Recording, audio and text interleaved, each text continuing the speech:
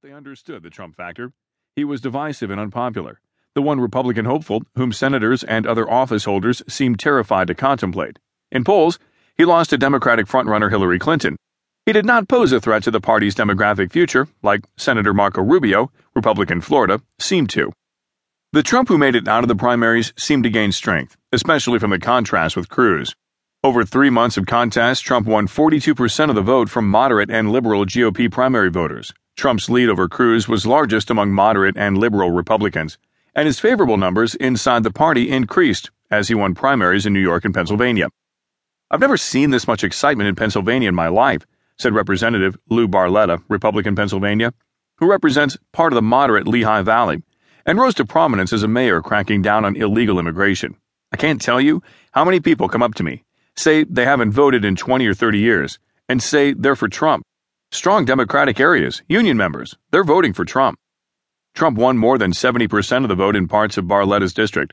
Political analysts here surmise that most of the 60,000 voters who switched from the Democratic Party to the GOP before the primary intended to back Trump. But conservative Democrats in western and central Pennsylvania had been making that switch for more than a decade. What surprised Republicans was Trump's dominance in the Philadelphia suburbs, along the old main line of wealthy towns and the increasingly liberal Bucks County. Trump won Montgomery County by 19 points over Ohio Governor John Kasich, and won outright majorities in Bucks County, Delaware, and Philadelphia. Despite such data points, some Democrats remain bullish that the hill is too steep for Trump to climb. Will he have some appeal to working-class Dems in Levittown or Bristol? Sure, said Ed Rendell, the former Pennsylvania governor and Philadelphia mayor, who won landslides in the suburbs. For every one, he'll lose 1.5, 2 Republican women. Trump's comments like, "You can't be a 10 if you're flat-chested," that'll come back to haunt him.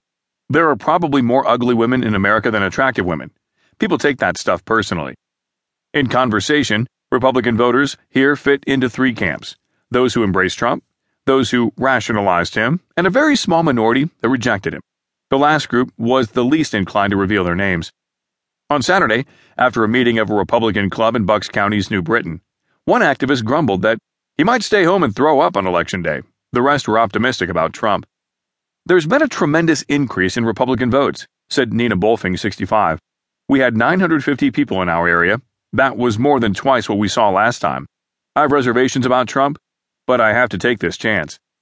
In Montgomery County, at a Ukrainian soccer club that hosted a fundraiser with local Republican candidates, there was the same preponderance of good feeling. Brian Fitzpatrick, the brother of Bucks County's retiring Congressman Mike Fitzpatrick, joined a Beatles cover band singing "With a Little Help from My Friends." "They always talk about Hillary having experience, but not all experience is good experience," said Gary Tiller, 65. "I think Trump can do something to cross party lines.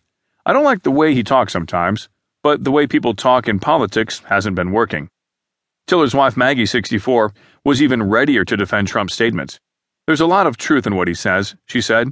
"He used his own money to run. He didn't have a super PAC or anything. When you do, you've got to do what they say." Joe Cunningham, a 60-year-old activist from Montgomery County, was forgiving of Trump. "There's not going to be a wall," he said, casting doubt on the candidate's most famous pledge to force Mexico to pay for a wall across the southern border. "Environmentally, you can't do it." When the primary came, Cunningham looked at his options and backed Trump. "When Kasich and the other guy made that deal, I was like, screw you guys," he said. "To me, the more the establishment says we don't want him, the more I want him."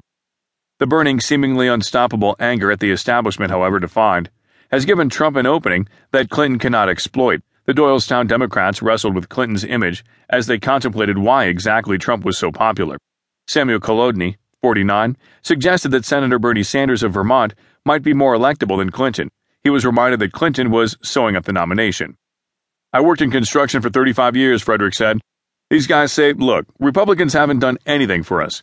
They're not the educated people that went to college. They're seeing that the jobs are taken by minorities because it's cheaper to hire them.